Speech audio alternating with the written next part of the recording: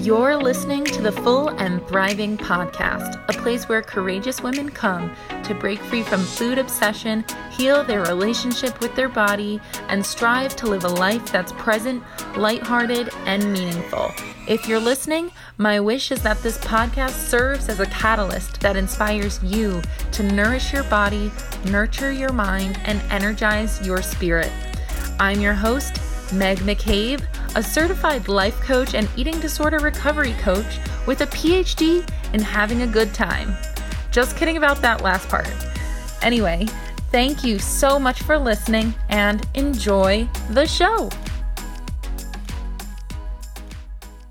Hello, everyone.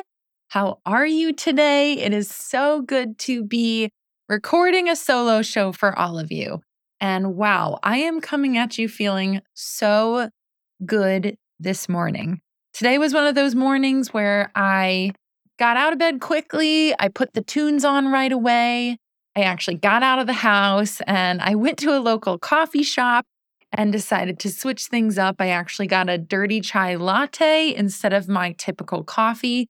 And I got a croissant. And as many of you know, croissants are some of my most favorite simple pleasures in life. It always puts a smile on my face when I could have a crispy, doughy croissant pretty much at any time of the day. I just love croissants.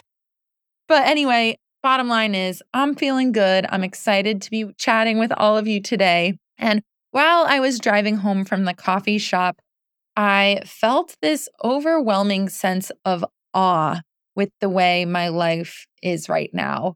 And as many of you know, I moved back home over the summer. And for me, I grew up in Connecticut. So home is Connecticut. It always has been. For those international folks listening, Connecticut is a very tiny state between New York and Massachusetts that's often forgotten. And it's also one of those states that everybody likes to complain about. And that really rubs me the wrong way. But I know how it feels because when I was in high school and college, I certainly did complain about living in Connecticut too. And I wanted to get out of this state as soon as possible. And I ended up leaving for several years. I lived in New York City. I lived in Boston. And then I moved out to Denver for almost 4 years. And so did all of my closest friends. And these are people I grew up with. We all just scattered to all different parts of the globe. But the funny thing is, now that we are all adults, many of us are all trickling back to Connecticut because we're realizing the value of being close to family and friends. And for the past few weekends, my boyfriend and I, you guys know Dan, have gotten together with my friends who recently had babies. I think I also explained a few months back there was like a baby boom with all of my friends. And I have to tell you, it has been extremely surreal. I love seeing my best friends become parents, and I love that I've been able to build little bonds with their kids already.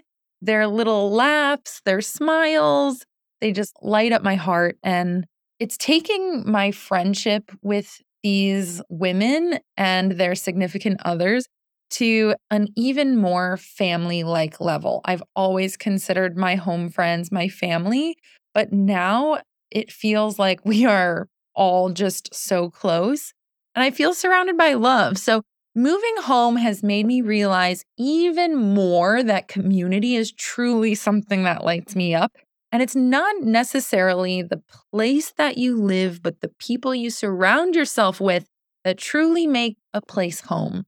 So I am just loving being near my people again. I love knowing that I can keep building out this community in person, not just online with all of you. So I am just feeling so lucky and grateful these days. And I hope all of you are feeling just as good as I am. Of course, I don't have every day be amazing, but right now in this phase of my life, I'm just feeling so happy. So anyway, that's my little tidbit into how I'm doing. I know you all like to hear that during my solo shows. But besides that, I have huge news. Today is the day I'm recording the 100th episode of the Full and Thriving podcast. Can you believe it? 100 episodes. This is a major milestone for me because I used to be someone who would passionately attack an idea and then abandon it almost immediately or abandon it when things got hard. So 100 episodes is something I'm really proud of. And to be honest, I do not see an end to this podcast. I want to be one of those people who has hundreds of podcast episodes. I would be a podcaster till the day I die. I love it so much. So anyway, congratulations to me and everyone listening. Happy 100th episode. Woohoo! Okay. Now that I've celebrated myself, and also congrats to Bob, who's been with me for so many episodes now, maybe like 60 of them, 70 of them. It's just been a wild ride. Okay, because this is quite a milestone for me, I wanted to take this episode as an opportunity to share with you the 5 gifts that my recovery gave me. And these are gifts that go deeper than food freedom and body acceptance. These are those spiritual gifts that I've been able to keep with me throughout my life. So I want to remind you that yes, you are recovering to reach food freedom, and you are recovering to reach a level of body acceptance and inner peace. Those are all extremely important gifts that are your purpose for recovering, right? But as you go beyond this process, you will start to discover that there's so much more to gain from the recovery process. And these are the 5 nuggets of wisdom that I'm not sure I would have today if I hadn't gone through what all of you are going through right now. So I want you all to look forward to the expected outcomes of recovery, like food freedom, and also the unexpected outcomes. I am still uncovering pieces of me and parts of myself and little nuggets of wisdom from the recovery process just by reflecting on it. It's just the gift that seriously keeps on giving in life. So I hope this episode shows you what you can hope for as you move forward in your own journey. So without further ado, let's just dive right into it. The first gift that recovery gave me was a deep sense of self-trust. Now, we all know that recovering from an eating disorder is one of the hardest things you can do, and it takes a lot of courage every day to make consistent action and challenge the voice inside of you, the eating disorder voice that tells you to restrict food or use a behavior. Once I started to get a handle on my recovery and could see and feel the light at the end of the tunnel, so I was in a strong place, I suddenly had this tangible proof or evidence that I could do hard things. As many of you know, recovery is this stressful balancing of 2 inner voices. There's that eating disorder voice that's full of fear, and then this healthy voice that's full of love and strength. And throughout my eating disorder, I could hear that little healthy voice saying to me, something's not right here. This is not okay. You are not okay. This is a problem. But even though I could hear that voice, it didn't change the fact that it was really hard to take action and listen to that voice and align with that voice. So once I got far in my recovery, I had proof that listening to that healthy voice and my intuition was the right thing to do. And good things come when you honor your healthy self. And you all soon might experience moments in your life where you're faced with something really difficult, and you can say to yourself, I can do this because I recovered from an eating disorder and I can do anything. And that's something I started telling myself at a very young age after I had been through my recovery. And I have to say, years later, almost a decade later, I found myself in a really unhealthy relationship. And I had two parts of myself competing. And I could hear that intuitive voice telling me that something wasn't right and I deserved more. However, I was really invested in that relationship. And I kept confusing myself into staying in that unhappy place where I was suffering much longer than I needed to. And I remember being in that place, I would look back at the part of me that battled my eating disorder almost 10 years prior with amazement and even envy. I wasn't sure if I had that same strength anymore. I knew I had it in me to do the right thing for myself. And I remembered what it felt like to trust my intuition. But there were moments where I wasn't sure if I could tap into that again. And I'm telling you, even over 10 years later, I was looking back at that part of me that recovered with so much reverence and respect and admiration. And finally, it took me years to leave that relationship. I ended up leaving, but what got me out of it was that proof that recovery gave me. And the proof was that listening to your gut and voting on yourself and reaching for healing without knowing what the future holds has rewarded me in the past, right? So if I had done it before, I could do it again. So remember that you are strong, you are resilient. You have evidence that you can do something really hard. And when you recover, you have that evidence, which builds up self-trust. And with self-trust, you can let go of the things that are no longer serving you without knowing for certain what the future holds. And I was able to take that self-trust and transform my life again. So self-trust is a massive gift that your recovery will give you. And I am so excited for all of you to experience it. All right, I'm feeling passionate, guys. Number 2. So number 2, the second lesson I learned from recovery is that your body is a force of nature. So I learned that my body is a force of nature. Everybody's body is a force of nature. So when you have an eating disorder, it's very clear that you seriously want to control everything. So for me, that looked like controlling the numbers. I tried way too hard to control the calories I was eating with all the calorie counting and my weight. Those were the two things I really focused on. And it's funny because going through that, I always found the entire thing confusing.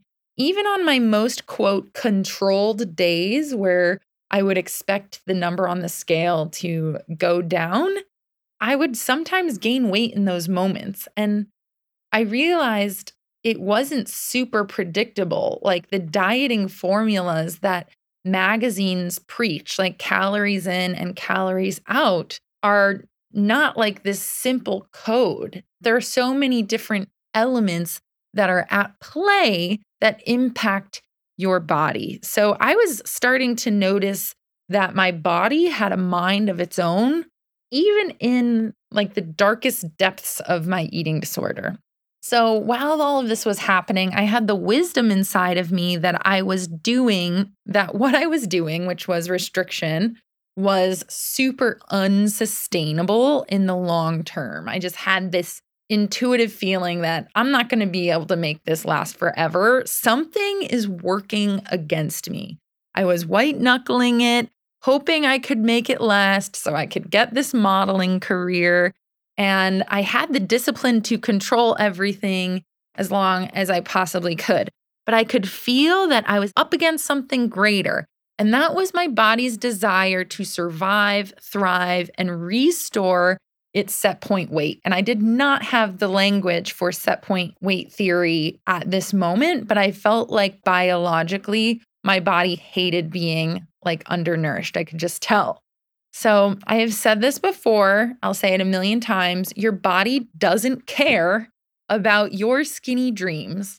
And when I was living with an eating disorder, I could seriously feel that. My body didn't care what size I was. It wanted to exist in the range that it felt most optimal in, right? It felt highest functioning in.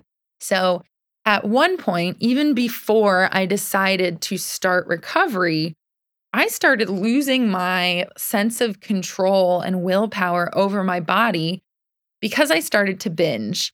I could feel my body was rebelling. I could tell my body wanted to have a larger existence. My body wanted to gain weight no matter what the cost. And I know that my body was fighting to get back to its set point. Anyway, things felt super chaotic, but the experience showed me the value in surrender, honestly. The control you feel like you have during an eating disorder is not true control. Because if it were control, you'd be able to have a cheeseburger without feeling fear. If it were true control, you wouldn't get so emotional or upset around food. If I handed you a cookie, you'd be able to eat it. You'd be able to have chips inside your home without fearing that you wouldn't stop eating them. So if you think you have control now, there's a huge part of me that's going to say you are not in control. In fact, when you have an eating disorder, food has all the control and you are suffering. So, with this force of nature concept, you'll finally start to relax around food when your body feels nourished and well fed. And your body needs to recognize that food is readily available. You're not actually going through a famine. And food is not scarce like it thought it was when you were dieting. So I continue to remember this fact as I get older. My body is designed to ebb and flow with the changes of life. It is unnatural for me to expect my body in its 30s to be the same size as the body I had in high school. It's unnatural for me to control everything about my body. And sometimes body changes are unpredictable. Weight gain or weight loss can come and go from life from different aspects such as life transitions, illness, medications, lifestyle changes, hello, pandemic, stress, hormones, aging, moving. And I'm telling you, it's better to live in partnership with your body as all of these things happen than to constantly resist and fight it against its natural state. So try to build an alliance with your body and accept that as you go through life, it's going to change. And those changes, I actually heard a quote that's interesting. It said, like, those changes, your body changes are unremarkable. It doesn't have to be this big earth-shattering thing if you gain weight. And it doesn't have to be the accomplishment of a lifetime if you lose weight. Your body is going to do its thing. And I want all of you to remember that. The third lesson or gift, I guess, that I got from recovery is more self-compassion for myself and more self-compassion and understanding for other people. I remember going through recovery and feeling that I had this sudden ability to sit alongside anyone and connect with them on a deeper level than I did before my eating disorder. Before, I was so judgmental of myself, which resulted in me being judgmental of others. I judged people for their food choices, their clothes, their lifestyle choices. And after going through the pain of eating disorder recovery, which is a legitimate mental illness, I stopped judging myself so harshly. I saw my own humanness. And I recognized that self-compassion makes my life easier. It helps me get through life with significantly less pain. So Once I stopped judging myself, it's like my judgment of other people disappeared. My judgment altogether just left the building. I recognized that a person's hardships, their struggles, and choices make them who they are, and we cannot expect perfection out of ourselves or other people. We should hold people to the standard of respect and kindness, but perfection is ridiculous. A person's mistakes, their failures, their struggles makes them human and way more fascinating because they've learned about themselves on a deeper level and maybe they've gained some wisdom along the way. If you are judging yourself, you are most likely judging other people around you, whether you want to admit it or not. And I hear it all the time. Oh, I'm so hard on myself, but I'm not hard on other people. I get it, but I also feel like I don't. So, anyway, if you are judging yourself, you're most likely judging other people around you, whether you want to admit it or not. Recovery taught me to lighten up on myself, take a chill pill when it comes to the standards I hold for myself and others. And I also recognize that compassion does not mean you are babying yourself, and it doesn't mean you are babying someone else. It just means you have your own back, and being kind to yourself helps you move forward. Self-compassion really gets you out of your own way, and compassion for others helps build a bridge. So take that with you and just know when you go through this hardship, you will build resilience and you will have a deeper ability to understand someone who is out of alignment with their life, who has gone astray on maybe the path that they always wanted, right? So there is this level of understanding that we all make mistakes, that we all mess up, and it is completely okay. And it is normal. And it's actually celebrated if you can see it in a positive way. All right.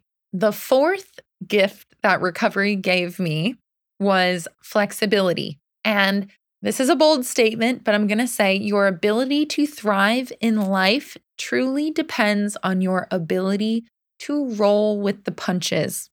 Life is unpredictable. And as a human, you are not a machine.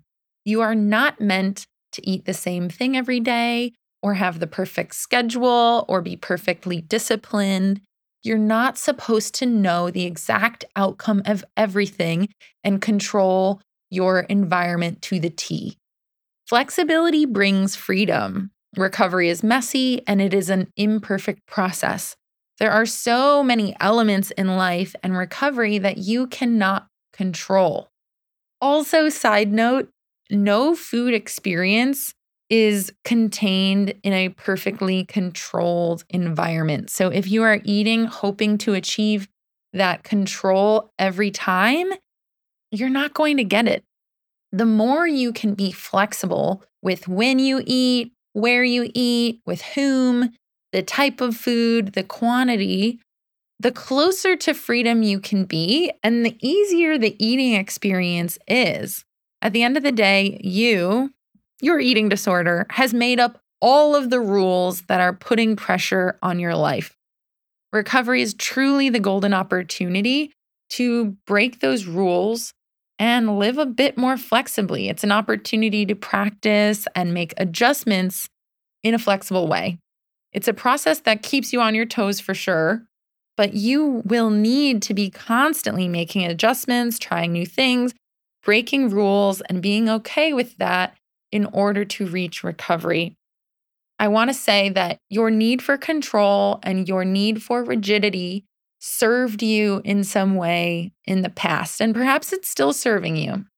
I think you can keep your structure in life in other ways, but with food, flexibility needs to be there, or at least an element of it. So try to work on healing that and recognize that when you are flexible, your life just gets easier. Okay. The fifth and final gift that recovery gave me, it's more like a lesson, is that there's no such thing as failure, only feedback. This was probably the greatest lesson I learned in recovery overall. So, for instance, I used to have bulimia. So, when I wanted to recover, purging was a huge problem that I wanted to stop. And when I was trying to stop that behavior, but couldn't, I had the opportunity to take in all of that information as feedback to do better the next time I tried to stop myself. So, for instance, I could reflect on my triggers, my feelings, my thoughts, the environment, and ask myself, what could I change and do differently to stop this from happening? I want you to think of recovery as a constant feedback process. For instance, if you try to set a food challenge for yourself, but for some reason you cannot complete it, this is really not a reason to beat yourself up or get yourself down or tell yourself that you'll never reach recovery. You can break it down moment to moment to find the feedback and increase your chances of success next time you make the attempt. I help my clients through this process every week. And I like to see their little recovery attempts, AKA what we might define as failures, as not really failures, but just a chance to dive deep and get investigative. So, while digging deep for feedback, it's important that you just remain non judgmental on yourself if you can, and try to have patience for yourself during this chaotic and scary process. The coach who trained me, Carolyn Costin, I guess she's not technically a coach, she's a clinician, but things get worse before they get better. And then I just want to add to that, and then they get worse, and then they get better, and eventually things get better and stay better. It is a continuous feedback process, and now I view life that way. I saw dating in that way. I saw friendships. I see entrepreneurship in this light, which is when you put yourself out there and make an attempt to do something, to take action on your life, if it doesn't go well, you can use your compassion, right? Your self compassion and say, it's okay. And then you ask yourself, what can I do next time so that this can improve or I can get better results? And that is exciting to me because I've started to view, quote, failure as essential to improvement. And it's not really failure, it's just attempts that could have gone better.